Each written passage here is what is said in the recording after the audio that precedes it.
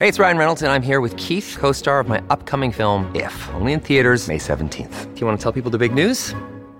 All right, I'll do it. Sign up now and you'll get unlimited for $15 a month and 6 months of Paramount Plus Essential Plan on us. MintMobile.com/switch. Upfront payment of $45 equivalent to $15 per month. Unlimited over 40 gigabytes per month. Face lower speeds. Videos at 480p. Active Mint customers by 531.24 get 6 months of Paramount Plus Essential Plan. Auto renews after 6 months. Offer ends May 31st, 2024. Separate Paramount Plus registration required. Terms and conditions apply if rated PG.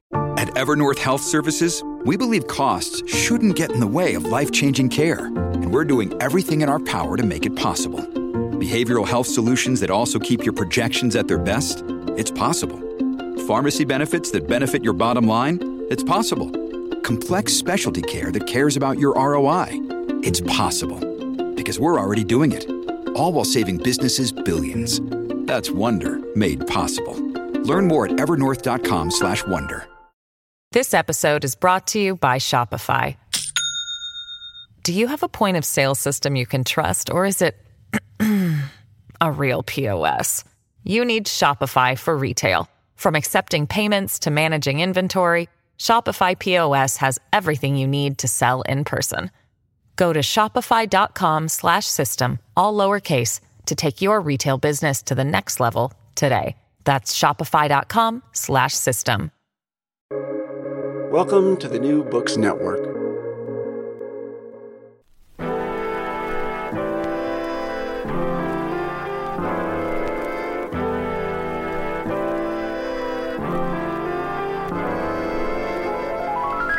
From Cited Media, this is Darts and Letters. I'm Gordon Caddock.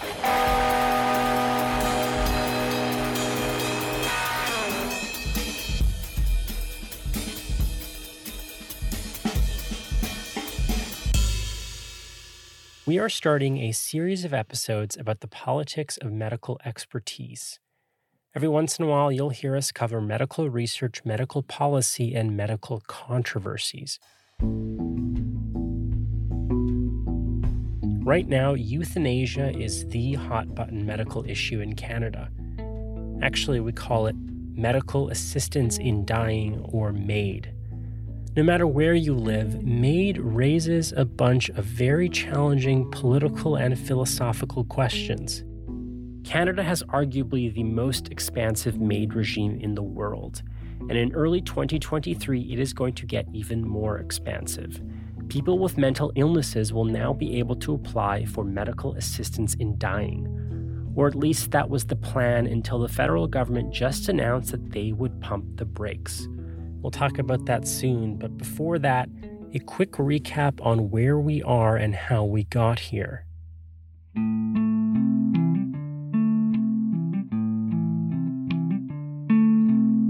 MAID has long been banned, but in 2015, the Supreme Court of Canada ruled that this ban was unconstitutional. The case was called Carter v. Canada, and you'll hear it referred to a few times in this episode. The court forced the government to develop legislation that would legalize and regulate MAID. And in 2016, they did. Prime Minister Justin Trudeau advanced Bill C-14. This government is focused very much on respecting Canadians' rights, on defending their choices and allowing them choices, while at the same time protecting the most vulnerable in society. But this legislation had a number of major restrictions. The big one was this: you could not seek MAID unless you were facing a reasonably foreseeable death. So that means MAID could speed up your death, but if you weren't already dying, no MAID. In Quebec, Jean Truchon challenged this reasonably foreseeable clause. Truchon was suffering from an incurable degenerative disease, cerebral palsy. His lawyers claimed his condition put him in persistent and intolerable suffering. This wasn't a reasonably foreseeable death, but no matter.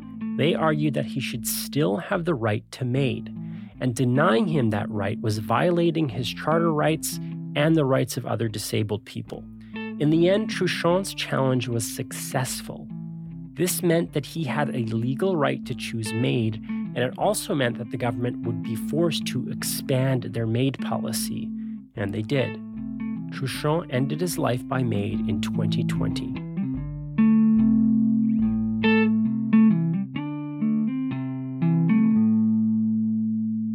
So here's where we stand. You could be eligible for MAID if you live in Canada, you're 18 and judged to be mentally competent, you give informed consent, you aren't pressured, and you have a grievous and irremediable medical condition. That condition must be serious and irreversible, but it need not be terminal. Mental illness is excluded from those conditions, but only until March 17th, 2023. Let me tell you how I've seen this, and how I think most people left of center have. MAID respects the dignity, autonomy, and freedom of choice of patients. It's a civil liberties question, pure and simple. On principle, you just have to accept it. It's maybe a little bit like abortion or drug policies that center on harm reduction. It's not a perfect analogy, but the impulse is the same and the opponents are the same. You respect people's choice over what they do with their own bodies, and you reject the religious moralists who would deny that choice. That's how it's been, but those ideological grounds are shifting. Many of the loudest critics protesting MAID in Canada are in fact leftists. Socialist commentators like Nora Loreto, our Harbinger colleague, and disability rights activists from across the country. They are pointing to a series of troubling news reports about people who are turning to MAID because of things we never thought MAID was for. People like Amir Farsood. Farsood has a back problem, but that is not his only problem. How bad does it get?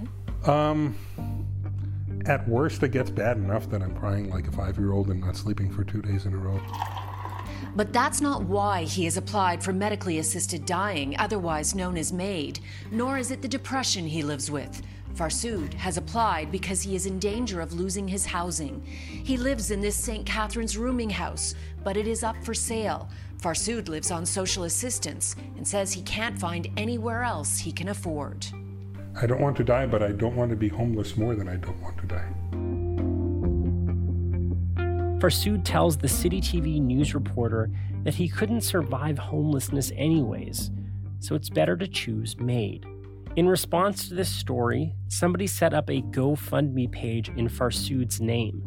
The community raised $60,289. Farsood responded to this generosity on the page. Producer Jay Coburn pulled up his response. Hi everyone. I just wanted to give everyone an update on my circumstances. Due to your unbelievable kindness and support, as well as that of others who are helping me find a long-term housing solution, I have been given a second chance at life. Now, because of all of you, I can once again dare think of a future, and for that amazing, sweet gift, I would like to thank each and every one of you from the bottom of my heart. Not everyone has been so lucky. Disability rights advocate Liz Kessler has been keeping a Google sheet of similar stories. Kessler compiled Canadian news reports of people seeking MAID where they cite either poverty, inadequate disability supports, or inadequate healthcare access. They also include cases where the family believes that consent was inadequate at the time of the decision. This list includes 14 cases. At least 8 of them went through. That's 8 people that didn't need to die, 8 people that should have been provided for, and 8 people that should have been better cared for. These stories have caused outrage. So at the very last minute, the Liberal government is seeking to slow down the planned expansion of MAID to people with mental illnesses. Opposition parties support the delay.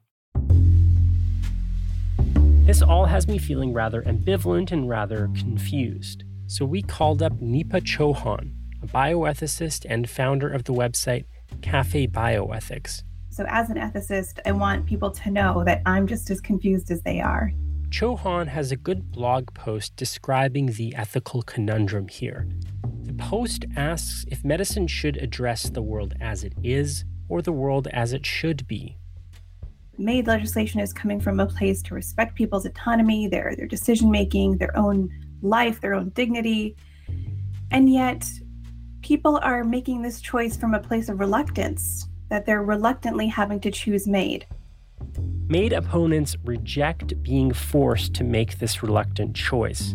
Chauhan characterizes their argument as the better world argument. And I can't take credit. It comes from the Value Judgment Substack from Dr. Eric Matheson. It's just so beautifully explained, where essentially the better world is a place where people wouldn't have to make these decisions based on reluctance. They wouldn't have to make these decisions because they can't find a family doctor, or their welfare doesn't cover their living expenses, and the economy is the state that it's in. So if we can reach that better world, then people wouldn't have to make those decisions, choose MAID reluctantly, and that would be a better place for us. That would be a place where people can choose MAID from a place of full autonomy. And that argument has its own problems as well, because how long do we have to wait, right? How long do we have to tell people who are suffering right now to sit tight and say, just wait, we're going to make the world a better place, and then you wouldn't have to choose MAID in the first place? What Matheson is arguing and what Chauhan is describing here is basically that the better world argument falls flat, because all it does is justify inaction. It also doesn't follow that outlawing MAID improves access to other social supports, and it doesn't follow that supporting MAID means that you can't fight for those same supports. So basically, MAID is one thing, housing and poverty, that's a different thing. The argument has a pretty convincing logic, yet I'm not completely convinced, because this isn't a simple logical debate. It's a debate about systems of political power and incentives, about economic interests, medical expertise, and bureaucratic rationalities. At the end of the day, you're going to have to trust these systems and the people within them. You're going to have to trust that they know what they're talking about, and when the time comes, they make the right call. But for many people, there is no trust. On Twitter, you can see disability rights activists like Liz Kessler calling MAID a new kind of eugenics. When I first read those kind of tweets, I thought they were hyperbolic. But when you look closely at the history of our healthcare system, it makes a certain amount of sense that people think like this. Formal eugenics policies weren't ended that long ago, and in fact, they persist informally. A recent study found 22 cases of forced sterilizations of Indigenous women in Quebec since 1980. The most recent forced sterilization they found was in 2019. That is the healthcare system we are talking about. So it's understandable that people have fears. Maybe in the hospital room, the doctor should be pushing strongly against MAID, but their words will nudge a disabled or mentally ill patient towards MAID. Where does that leave us on what the right policy is? I'm not sure. But today I will hear arguments from both sides, and I'll debate both. Hello, dear New Books Network listener.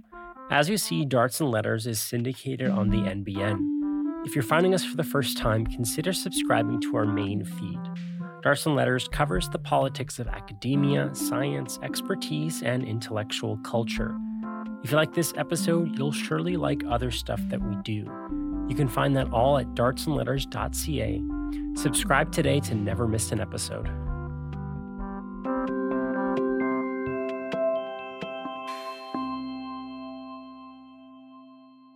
Professor Trudeau Lemons is one of the most outspoken critics of MAID legislation in Canada. He's professor of health law and policy at the University of Toronto's Faculty of Law. Lemons focuses on bioethics, disability rights, health governance, and research ethics. Well, Professor Trudeau Lemons, welcome to the program. I'm so excited to speak with you today. Thank you for inviting me.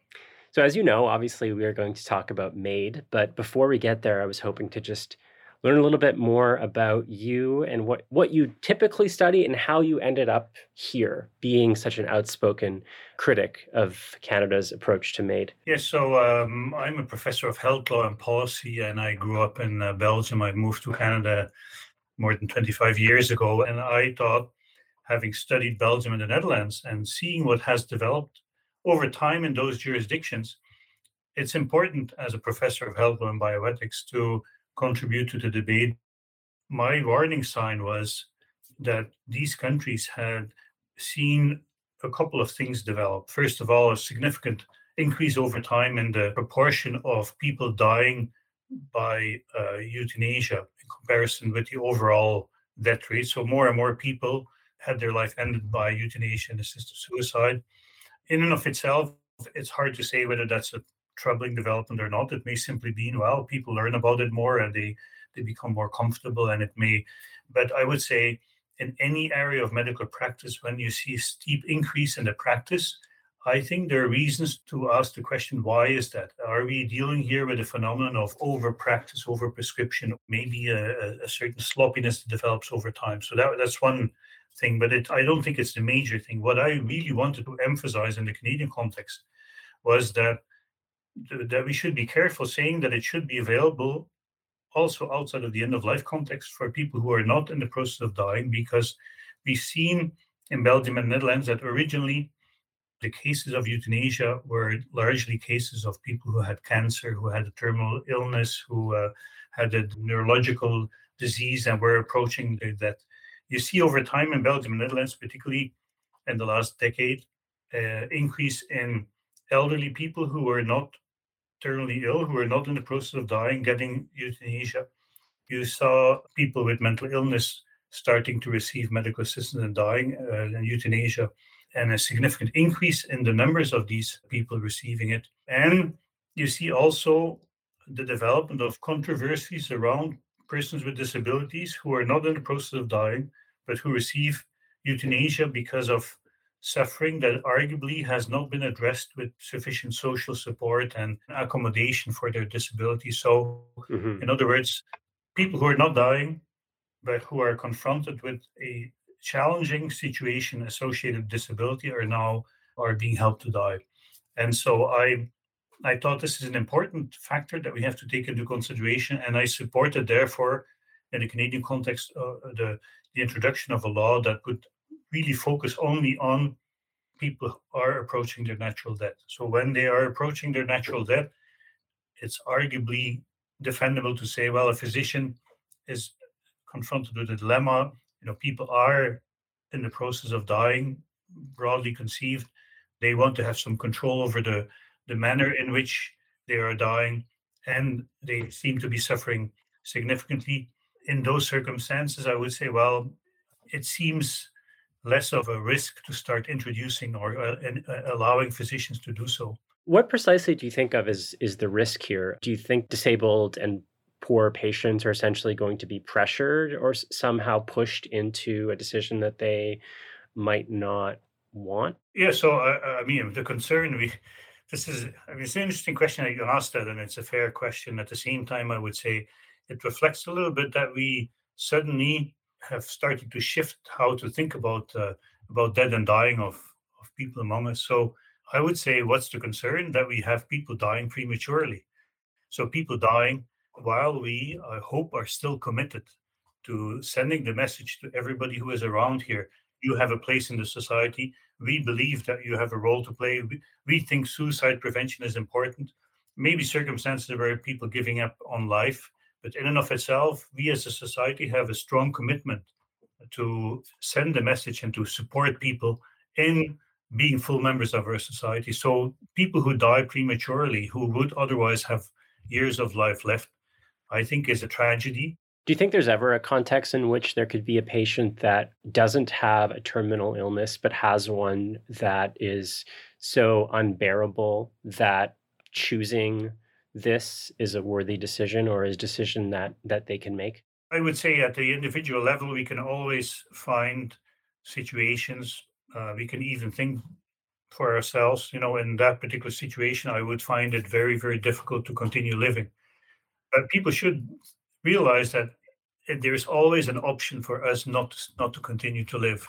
And so what we are talking about is creating a system whereby physicians are given the power to select, to basically decide whether they agree or not that a person fulfills certain criteria, and where we have the state fully funding the termination of life of persons with disabilities who are not dying. And it's a system that actually, in my view, has an impact on the way our society deals with the concept of disability, has an impact on on how persons with disabilities perceive themselves. So if you tell people, we know that or we accept that kind of argument, certainly in the context of, say, racism and sexism. So I would say we have to kind of look at what the systemic impact is of organizing fully state-funded and medical system provided death in the context of a complex doctor-patient relation. That it's sort of sending a message, it's normalizing this as a choice. Is your contention that is likely to lead more people to choose this as an option? Because you could consider the sad reality that they do have a choice, that they could kill themselves in another way. So I'm not portraying it as if, a doctor merely bringing it up will lead to people immediately saying yes. But you have to look at the context in which this happens. We have an inadequate healthcare system. We actually don't have, in the Canadian context, a recognition of the right to health. We have people who have no funding for pharmaceuticals. We have people on wait lists for adequate home support. We have very lengthy wait times for mental health care. We have inadequate disability support. In the context of COVID, we see increasing concerns about people not having sufficient food on the table.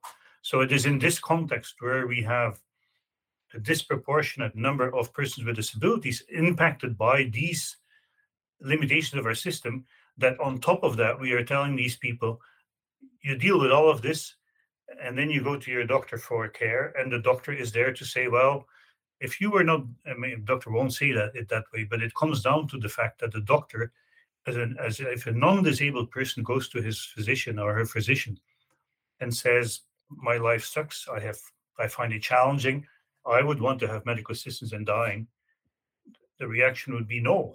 We don't want you to die. We as a system are not doing that for you. When a disabled person now goes to a physician in that particular context in which they struggle, in which a disproportionate number of them are impacted by social and economic factors, in that context, you have a physician who normally would say, I really believe that there is hope for you. I really believe that we can help you in that context, where a physician says we can try treatment A, B, C, but there is also medical assistance in dying. And I think in that context that there is something deeply troubling about what that means.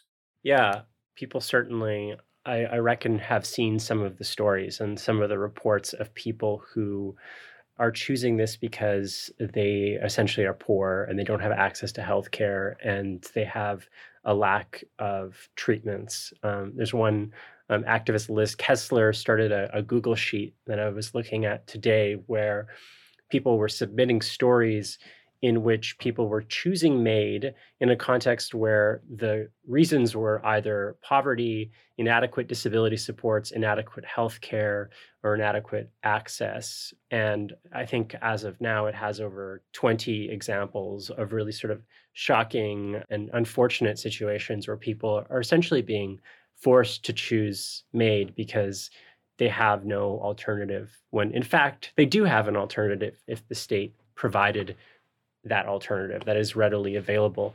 So I'm shocked by those stories, as a lot of people are. I'm also, not to trivialize those stories at all, but I do wonder if they color our perception of this policy perhaps a little bit more than they should, because although they are troubling stories, they are about 20 that people have cataloged, and according to the government statistics, about 10,000 people have chosen MAID over the last year. Most of those people, I think 65% of them, have terminal cancer. Are we potentially sort of cherry picking in a sense, or having sort of the wrong impression of, who the policy is really benefiting and who the policy is really hurting? Like in a sense, are we misunderstanding it by focusing on these really shocking stories that really are, as shocking as they are, seem to me to be the aberration? That's a good question, but I would say in any area of medical practice, if we would have 20 scandalous cases of people dying, we would have a thorough investigation, because they tend to be the tip of the iceberg. And I'm not saying that there are necessarily, I won't even put a number on it, that there are thousands or hundreds of inappropriate cases, but it's not because we only have 20 cases that are reported that we don't have more. What we know, though, from the Health Canada reports is that there are problems with the practice of MAID more generally, that you look at the Health Canada reports that report on the reasons why people identify that they suffer unbearably as the reason why they're asking for MAID. Well, many of these reasons are things that I would say send a red flag about, is there adequate access to palliative care? It's more than 50%. It's a very significant number of people who say that the nature of their unbearable suffering is associated with pain or fear of inadequate pain relief. Well, ask any pain specialist how many patients' pain proportionally cannot be addressed adequately with good pain relief care. It's an infinite minority. There used to be more problems with that, but medicine has developed in this area. So the fact that people are afraid and ask for MAID because of pain relief, for me, is a sign that there is a problem.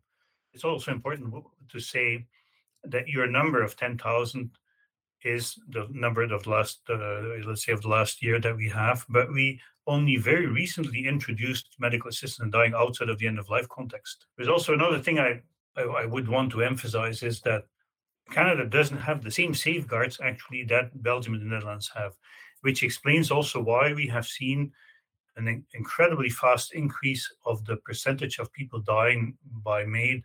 And so let me simply briefly tell you the safeguards that are clearly not there in Canada, which in my view are stunning. One thing is that in the Canadian context, physicians are not obliged to agree that there are no other medical options left.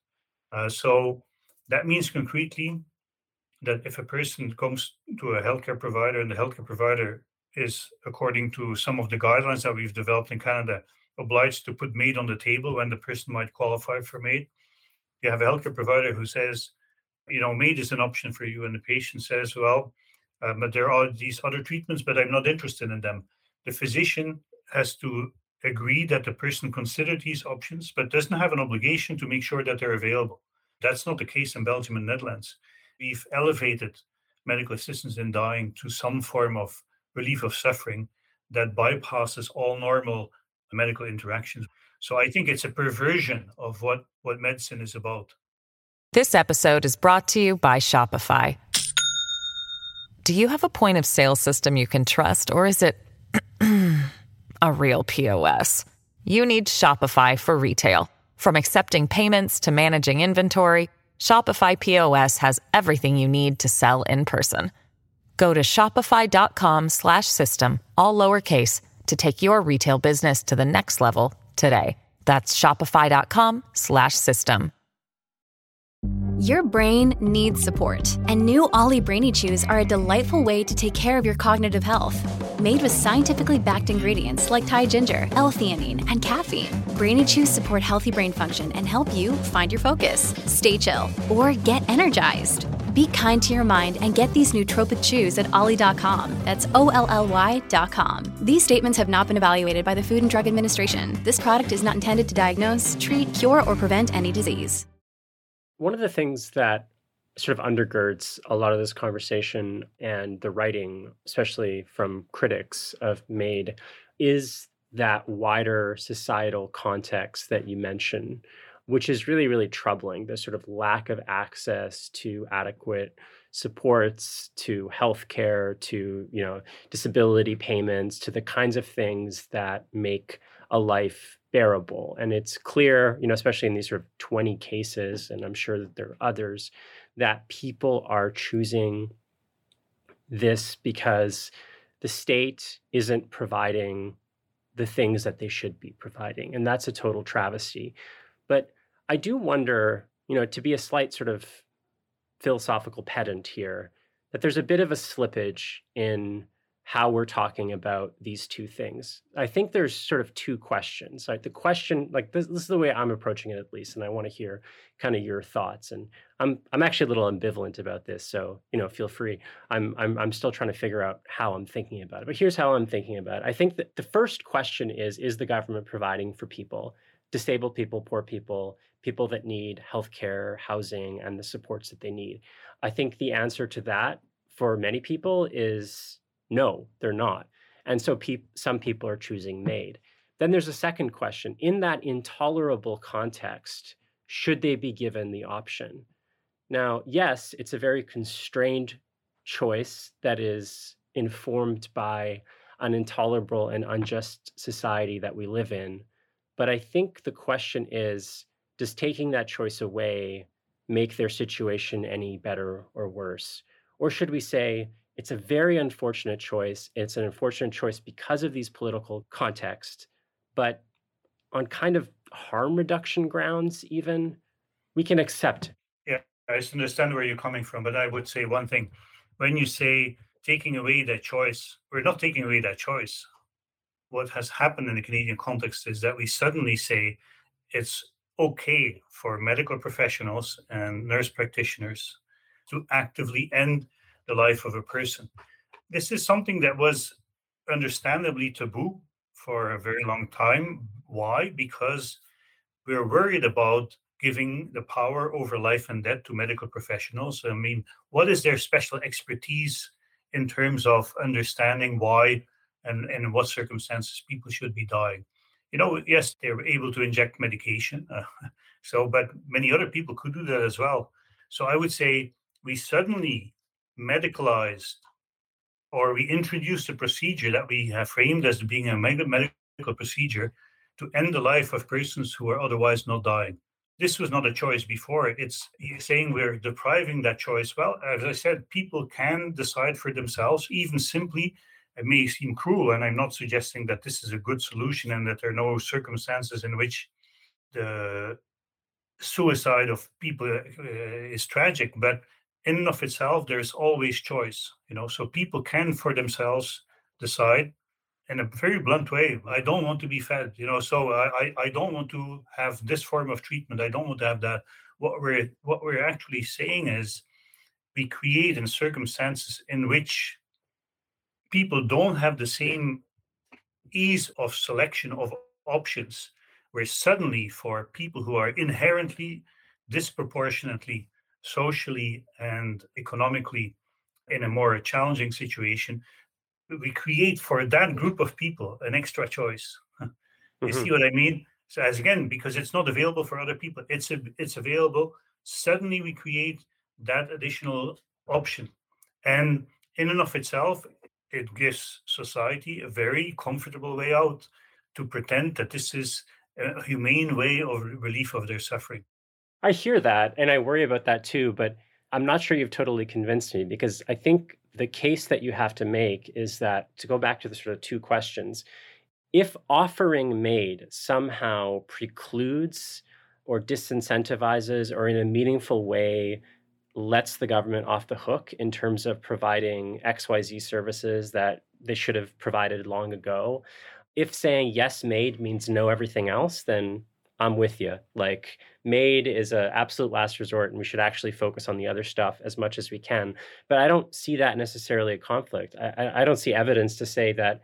I mean, if anything, all of the MAID stories have brought to public attention the way that our healthcare system is broken, that it's not serving disabled people, racialized communities, that it's causing a sort of outrage that is saying, oh, we need to sort of improve.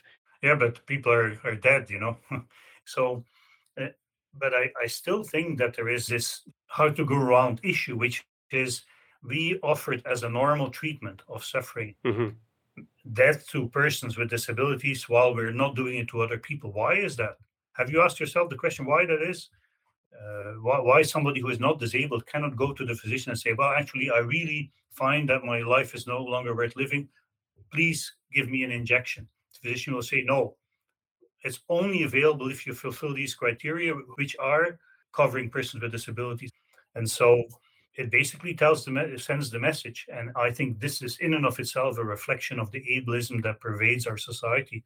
It sends the message that when it comes to disability, we can presume and we can accept as physicians that the experience of life, the quality of life of persons with disabilities is lower, because it can be reasonable for them to opt for death by with support of their physician. And so when you ask me about surely physicians will be careful, I would say generally yes, but there will be many physicians that, particularly with severe disabilities that they perceive to be intolerable, that their messaging will be, wouldn't it be more humane for you to opt for medical assistance in dying rather than have this additional operation on your spine? I have no idea how these conversations go between physicians and their patients. I'd have to ask a physician, but I can't imagine it, like you just said. Like, this is still a person, right, that has a certain amount of discretion in terms of how they communicate with their patients. I can't imagine a physician would ever take this sort of thing lightly and say, pick door 1, door 2, door 3. It's probably, it's an extended conversation. That's quite a grave and serious one. Obviously, I'm simplifying what happens, but the reality is it's happening. We've seen it. The stories that are coming out in Canada. So you say, I can't imagine it happens. I would say, look at some of the cases that have been happening, which I think show that there is sometimes a sloppy, or at least suggests that there is a sloppiness about promoting MAID as an option. We've talked in this conversation a few times about how patients do have a choice. Unfortunately, they could just kill themselves, right? Not to be too callous about it, but I wonder in these cases if we don't provide this as an option, if they just jump off a bridge, I mean, the argument is that MAID is a humane way for people to, if people are suicidal, they might go through with it, right? Yeah, but most people who are suicidal, who receive good care, don't go through it. And so the question is, what will happen if we start normalizing this as therapy? This is very complex evidence. So the claims have been made, and it's actually something that the Supreme Court seemed to accept. They said, well, we need to offer medical assistance in dying because otherwise people will kill themselves when they're physically still able to do, because they will fear that they won't be able to do it later. There is no evidence to suggest that once you start offering medical assistance in dying, the suicide rates in society goes down, which would normally have to happen. If you say, well, MAID is a humane way of solving suicide, you would say, well, suicide rates go down while the medical assistance in dying rates go up. There is no evidence that this is the case. There's even evidence to the contrary. Again, this is complex evidence, but there is a recent study in the Journal of Ethics and Mental Health that looked at the suicide rates in Belgium and Netherlands, particularly with the development of euthanasia for mental illness. And it suggests that not only is there no compensation for, you have a diminishing of suicide because you have an increase in euthanasia rates, there is a beginning of evidence that even the suicide rates in general go up. And it's not surprising if you talk to suicide specialists, they will talk about the contagion effect of talking about suicide, of famous figures committing suicide or ending their life with suicide, and how that influences how people think about themselves. But I feel like a lot of patient groups are asking for this. Like, isn't there a kind of danger here of sort of medical paternalism and thinking that it is the doctors that are somehow sort of influencing these decisions, when in fact, these might be very well decisions that patients are selecting because they think it's the best for them. Like, I feel like in this conversation, there's been this sort of implicit argument that, these complex set of factors are sort of pushing people to make these decisions they don't want to really make. But perhaps this is just their decision and we ought to respect it. Like, they're making them with full recognition of the costs, benefits, and the situation that they're in. Well, so I would say look at the declarations, you look at the submissions to Parliament.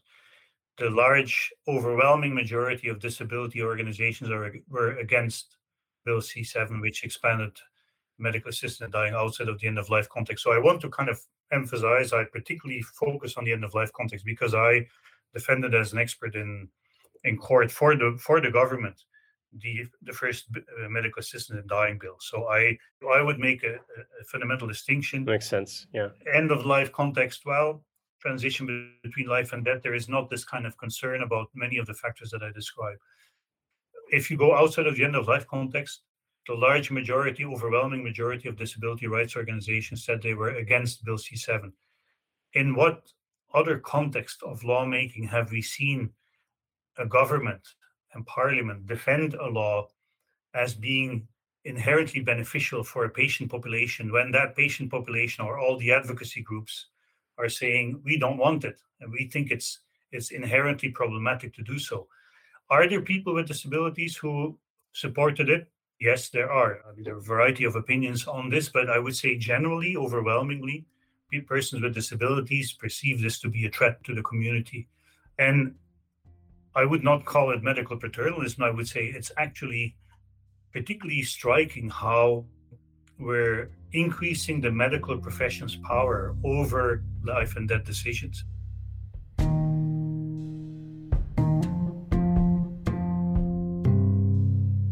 That was Trudeau Lemons, professor at the University of Toronto's Faculty of Law. Lemons is the Scholl Chair in Health Law and Policy. One correction from our conversation: I misspoke about that Google sheet of stories of people applying for MAID because of poverty. We kept saying about 20 cases, but the list was actually 14 cases. This is from a Google sheet by Liz Kessler. I mentioned them earlier. Kessler is a disability rights advocate, and her Google sheet compiled Canadian news reports of people seeking MAID where they cite either poverty, inadequate disability supports, or inadequate healthcare access. She also includes cases where the family believes that consent was inadequate at the time of their decision. This list includes 14 cases, not 20.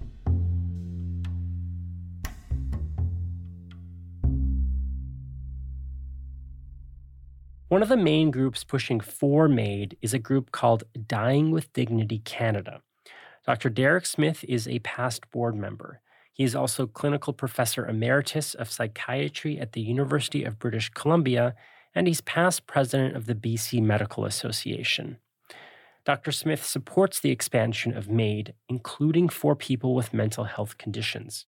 Like many people who got involved with the assisted dying movement, I witnessed a couple of bad deaths in my family. My father had a lingering death.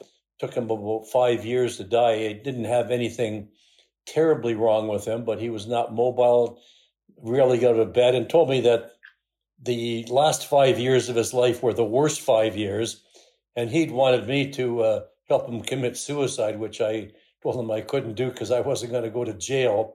But I did tell him that I would do my best to change the law. A second relative was the mother-in-law who died of dementia, which was a terrible thing to witness. I don't know if you've ever seen a person in the final stages of dementia, but they are incontinent of feces and urine. They're usually lying in bed. They're being tube fed. They don't know who they are. They don't recognize anyone in the family. They are alive, but what made them a person has died, and sometimes months or years ago. So I think if you've gone through any of those experiences yourself, you might be committed to looking at a way that we could end people's suffering rather than have them linger on and on and on with a disorder that's not going to be fixed. You're never going to get out of it. So that's kind of the background. And then by happenstance, after my father died, I met a friend, a lawyer, Joe Arve, and I asked him about any interesting cases he was doing, and he said, yes, he has a Dying with Dignity case. So I volunteered to be an expert witness. So I was, as far as I know, the only psychiatric expert involved with the Carter case. The Supreme Court, in a ruling of 9-0, granted Kay Carter and the other plaintiffs access to an assisted death. They also signed it, which is very unusual. Usually one justice signs it. All 9 of them signed it. The importance of that case is that we know that if all you are using were the rules flowing out of Carter, that a person with just a psychiatric diagnosis had a right, and then this is now a charter right, to have an assisted death. So what happened thereafter was that the government introduced Bill C-14, and they attempted to narrow the scope of the Carter decision by introducing a phrase that your natural death had to be reasonably foreseeable. Now, I met on a number of occasions with the minister and advised her that they should take that out because no doctor in Canada knows what that means. Natural death reasonably foreseeable. I mean, I'm 75. It's naturally foreseeable I'm going to be dead in 25 years. What does that time frame mean? It was meaningless. But what it did was that it essentially disenfranchised people with psychiatric illness and many other types of patients from having an assisted death, because doctors did not want to misinterpret that phrase. So the government looks to be pushing the brakes a little bit, seeking possible delay on expanding access to patients where mental illness is the main cause of their request for MAID, even though the plan was, I think, mid-March to expand it formally. What's your take on them sort of pumping the brakes a bit? Well, they're being put under enormous political pressure, and the pressure comes largely from people who don't like MAID under any circumstances. So my concern is not the delay per se, but the fact that the delay is one step in terms of denying this charter right to a certain class of Canadians, the class being denied those who have psychiatric illness. Now, I don't see where psychiatric illness is much different than any other medical condition. You know, everything that's a psychiatric diagnosis is a problem with the human brain. The last time I looked, the human brain was part of the body. It's a medical condition. So why would we want to treat psychiatric patients any differently? And I think the reason is that there's a lot of stigma around psychiatry. And this is further example of stigma, in some cases, being led by psychiatrists who want to treat psychiatric patients entirely differently and want to deny them access to a charter right. So I could live with a brief delay in this, but my concern is that the people who are speaking out against this are people who are opposed to MAID for everyone. I think you've written pretty compellingly in many places about why mental illness is a real illness and it shouldn't be considered this sort of separate thing for which this group of people is denied their charter rights. But I want to kind of ask you again a little bit about that contention where you're suggesting that psychiatrists or others are stigmatizing people with mental illness. But I think is an interesting contention because I've spoken to a couple of different sort of disability rights activists and different people kind of in and around that community that seem to be coming from it for a place of genuine concern. Why do you suggest that it's a stigmatization? Well, when you pick on one particular diagnosis, and that's the only diagnosis for which you're not eligible for MAID, that to me seems to be stigma. Like what would we be doing if you had kidney disease and you wouldn't be eligible for MAID? Why is psychiatry always treated differently? And I think it has to do with stigma. I remember 100 years ago, we used to think that psychiatric illness was the work of the devil. And these people who refuse to see it as just another medical problem, I think are clinging to the past about what psychiatric illness was and isn't. We know it's a medical condition. We know it's a condition of the human brain. And as doctors, we treat this condition. We treat psychiatric illness the same as other medical conditions. So I don't know why we only have this one class of person in Canada who's being denied access to MAID. I mean, one of the important differences with psychiatric illnesses is the lack of proper coverage. A lot of people, I think in The Star, you wrote quite well about the difficult sort of value and ethical questions that go into the consideration of whether or not to go forward with MAID. And you put it in one place really simply that saying addressing these difficult questions requires time, careful consideration, and prudence within a safe therapeutic relationship between doctor and patient. And I thought it was really well said, but one of the concerns I had in reading that is thinking about psychiatric illnesses, how many people that doesn't describe their relationship to the mental health care system. So I wonder if psychiatric illness is a case where maybe we worry that, well, people don't have, they don't have access to therapy, let alone even many people don't have access to a family physician. Do we have the space where people have, as you put it, careful consideration, prudence within a safe and therapeutic relationship? Well, psychiatric patients have as good access to the healthcare system as anybody else. But the truth of the matter is our healthcare system is falling apart and is about to collapse thanks to government mismanagement. So 5 million Canadians do not have a family doctor. What that means is if you don't have a family doctor, you can't get in to see a specialist. You can't get in to see a cancer specialist. You can't be referred for surgery. You can't be sent to a psychiatrist. So there's no doubt that our healthcare system is in crisis. But That has nothing to do with a fundamental charter right. We all have the same terrible access to healthcare. That's a separate issue. And I think it's a pressing issue, but it's a totally separate one from the issues that we're discussing about with access to assisted dying. Well, I mean, you could see a psychiatrist in a hospital, but you don't have access to extensive psychological counseling. There's a huge inequality with access to that sort of care. The sort of long-term psychosocial supports that people need to discuss and to treat their mental illnesses. Listen, every patient who is facing death needs psychosocial services. Doesn't make any difference whether it's psychiatry or terminal cancer or heart disease or whatever. This is a very emotional time. Now, the problem with our healthcare system is that all that's really pays for is hospital beds and doctors. So that's, again, the limitation of the system. We have to live with that system for all other medical conditions, and we have to live with it with psychiatry. So I don't think psychiatry is not particularly different in terms of not being able to access the full spectrum of care. We all have lots of people who don't have appropriate housing. I mean, in my city, there's people lying around the streets camped out in the rough in the winter. That's a separate issue. That's tragic.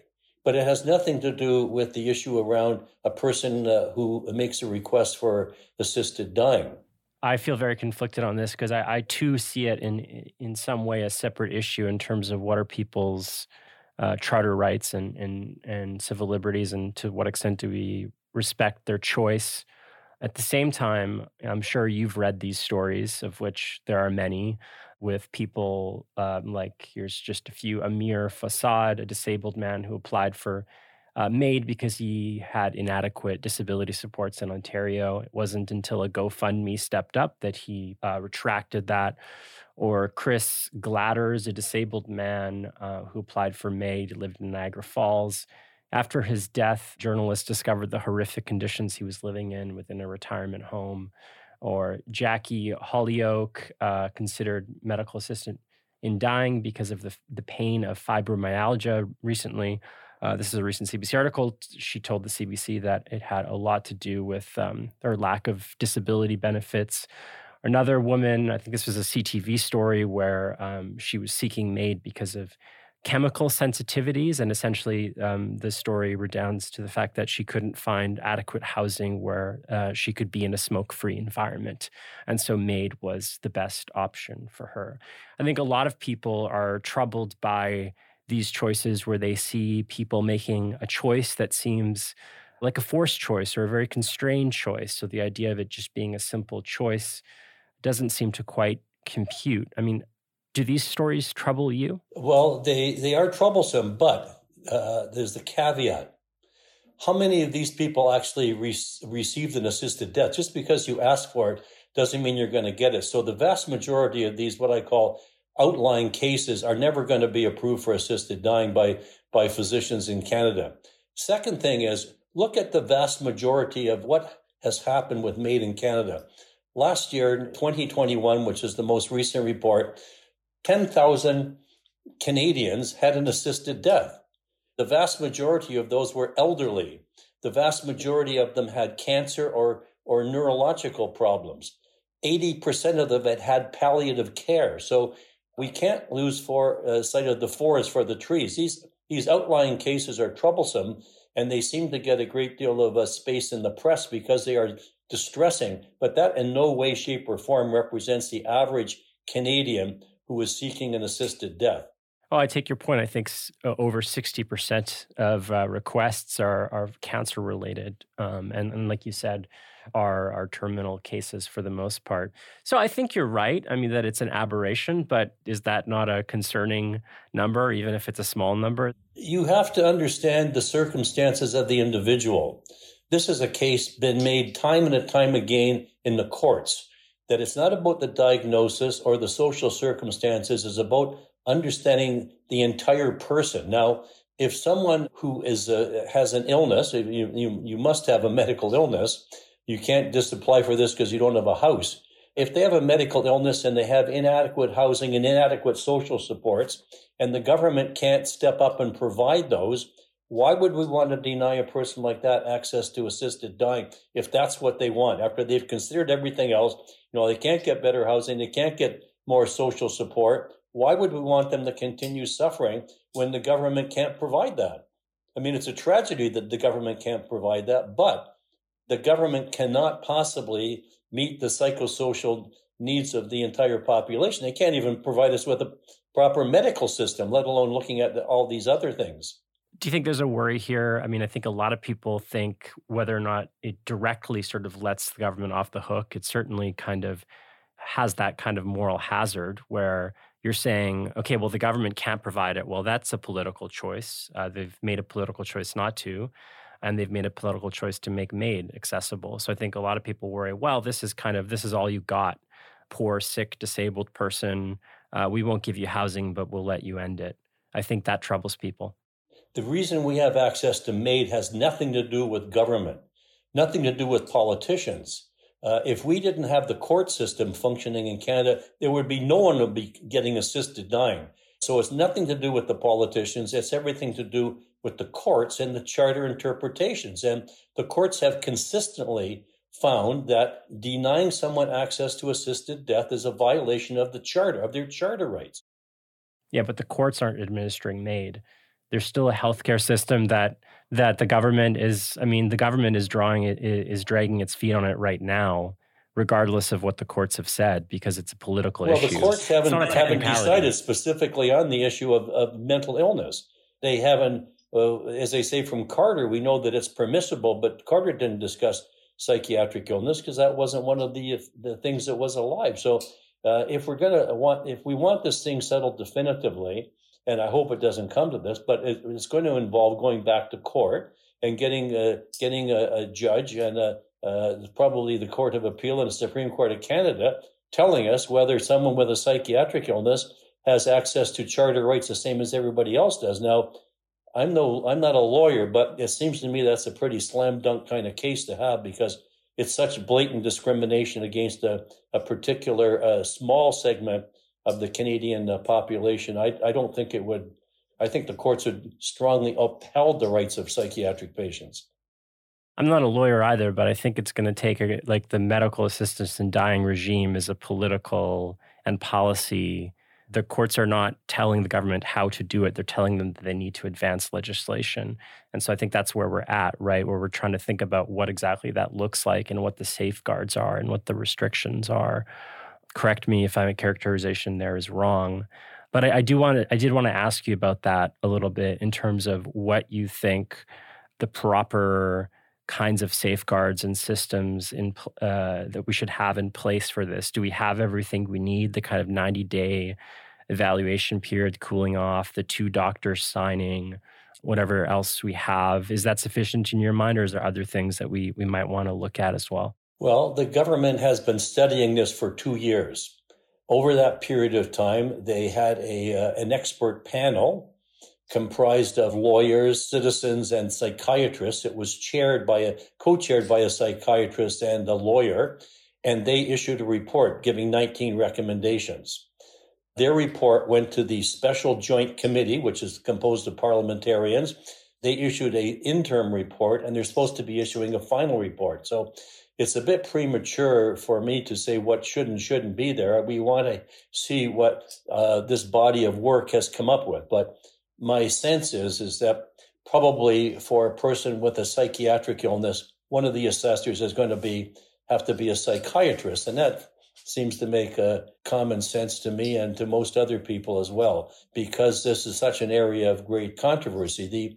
The problems are half the psychiatrists in Canada are opposed to MAID for psychiatric illness. Half are in favor, but half are opposed. One of the people I spoke to, I'm sure you know the person, Trudeau Lemons. We talked a little bit about the 90-day sort of safeguard. And in one of the pieces he wrote, he just said that's ridiculous. I mean, you can't get to a specialist in 90 days. What does 90 days mean as a sort of cooling off period? Do you think that, again, going back to the sort of constrained choices, that these patients really are going to be able to avail themselves of the treatments that they need to address their concerns in that kind of window? Well, Mr. Lemons is a lawyer, not a doctor, so I don't think he knows much about how the medical system works. The cooling off period is for assessment. It's not necessarily for treatment. So the 90 days was what the Liberal government decided to put in there, is to deal with the finding from the Truchon case. So that's a political decision, the 90 days. Is that sufficient to let people, cool off and rethink things? Well, it makes a difference. These are people who are, they qualified, they are suffering interminably. Waiting 90 days for some of these people is like waiting a lifetime. So it's always a trade-off between being merciful and helping a person relieve their suffering, or making sure they've had enough time to clearly think about it. So I don't have any particular opinion. Is 90 days the right time? Is 30 days the right time? Is half a year the right time? But I know that the people who are waiting are suffering while that's happening. I usually disagree with Mr. Lemons, and I certainly disagree with him on this. What's the constituency that he is representing? Do they represent disabled people? Well, we know disabled people are going to court to have assisted dying. So I'm not sure. I think there are a large number of people who are simply opposed to MAID, and every time the debate comes up, they come out with the same arguments that we have heard, since the Carter case was first heard in Canada. I want to maybe return to this piece that I referred to earlier that you co-wrote in The Star, which I think really, really summed up the whole debate really well. And just for the benefit of the audience, I'll read a bit of it. You wrote that under current MAID laws, whether someone has a grievous and irredeemable condition, physical, mental, or both, it is not a black and white decision, but a matter of clinical judgment depending on the sum total of a person's circumstances. A conclusion of irredeemability involves more than just factual evidence from research studies about treatment and prognosis. It is a judgment that inevitably includes both facts and values, both evidence and ethics. MAID practice in this country requires individual assessment on a case-by-case basis, allowing patients and their clinicians to face these profound questions about suffering and dignity. Who gets to decide? And again, addressing these difficult questions requires time, careful consideration, and prudence within a safe and therapeutic relationship. Again, the reason why I bring this up is because I think that totally sums up the question. The debate is not a question purely of facts. It is a question of values. It is a question of dignity and who gets to decide and what kind of medical system we want. And you conclude to say that people with mental illnesses should be able to be part of that conversation. I like that quote. I also think that it can be read completely as a strike against MAID, because people can say, and people have said, who is this psychiatrist or whoever else in the medical system? A medical system that we've already discussed really fails people, a medical system that people feel unserved and marginalized by. Who are you or any other doctor to say that you can be part of this question of values and ethics and what sort of medical system and what sort of world we want to live in? What qualifies any psychiatrist to shape that conversation? Well, what qualifies us is that we are governed by legislation, pure and simple. So we're not doing anything that the government does not allow us to do. Values? Well, of course, medicine is all about values. I mean, the notion of should you help a sick person, that's a value judgment. Medicine has been governed by values long before we had any science going on. We need more science, but we would be lost without values as well. And certainly one of the things that we're taught is that we should try to cure illness, but we should at all times relieve suffering. So if we can't cure illnesses, be it terminal cancer or someone who's been suffering from a psychiatric illness for 30 years, why would we not want to at least relieve their suffering if we can't cure them? The issue of remediability is interesting because there are some psychiatrists who think that all psychiatric illness can be cured, and that's a point of major debate. More than 60% of psychiatrists in Canada believe there is such a thing as irremediability with psychiatric illness. I have certainly seen it over my practice lifetime, but that's a point of contention in the profession. It seems like there's some level of debate and uncertainty there, and like you wrote, requires great time and care in a trusting therapeutic relationship. So in that context of uncertainty, if we may or may not even have that level of care and time and that trusting relationship, do you worry that we might make the irredeemability diagnosis hastily in a context like that? As I've said, no doctor I know approaches this in a hasty or careless fashion because it's such a critically important decision for the patient, maybe the last decision they will make. Next thing, it's if they make the wrong judgment or disobey the law, they could be charged with murder under the criminal code. So there's a number of reasons why doctors are extremely cautious and why not everyone who applies for MAID is approved because they don't meet the criteria. So I'm comfortable with letting doctors continue to do what they've been doing. A group of doctors who are interested and concerned with assisting these patients have formed a national organization. They provide training, they provide support. They have annual meetings. They're giving training to doctors who are interested. So the medical system, I think, has responded very well to the legislation, and I'm certain that we would respond very well to assisted dying for psychiatric patients when that becomes available, depending on what the government decides to do with it. And as I say, it's not going to require a huge number of doctors. This is a small number of patients. I'd estimate 25 a year. You don't need to have every doctor in Canada. You need to have a few experts in each province who are prepared to do this, and things can proceed as they have with the rest of the MAID processes.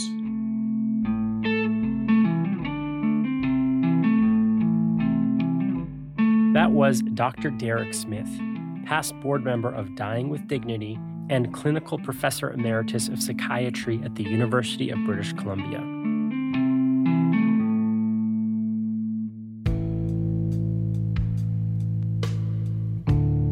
And that's it for this week's episode of Darts and Letters. We are a production of Cited Media, and we are produced by Jay Coburn, Mark Apollonio, and Ren Bangert. As always, our theme song and outro is composed by Mike Barber. Our graphic designs are by Dakota Koop, and I'm your host and editor, Gordon Caddick. This episode received support from the Social Sciences and Humanities Research Council of Canada. It's part of our new mini-series that looks at the politics of medicine and medical controversies. The scholarly leads are Professors Maya Goldenberg at the University of Guelph and Maxwell J. Smith at the University of Western Ontario. The research assistant on this project is Yoshiyuki Miyasaka. They all provided research support and guidance to this episode. We are also supported by our generous patrons. Join us and join them by going to patreon.com/dartsandletters. Thanks for listening. Check back in next year. Happy holidays.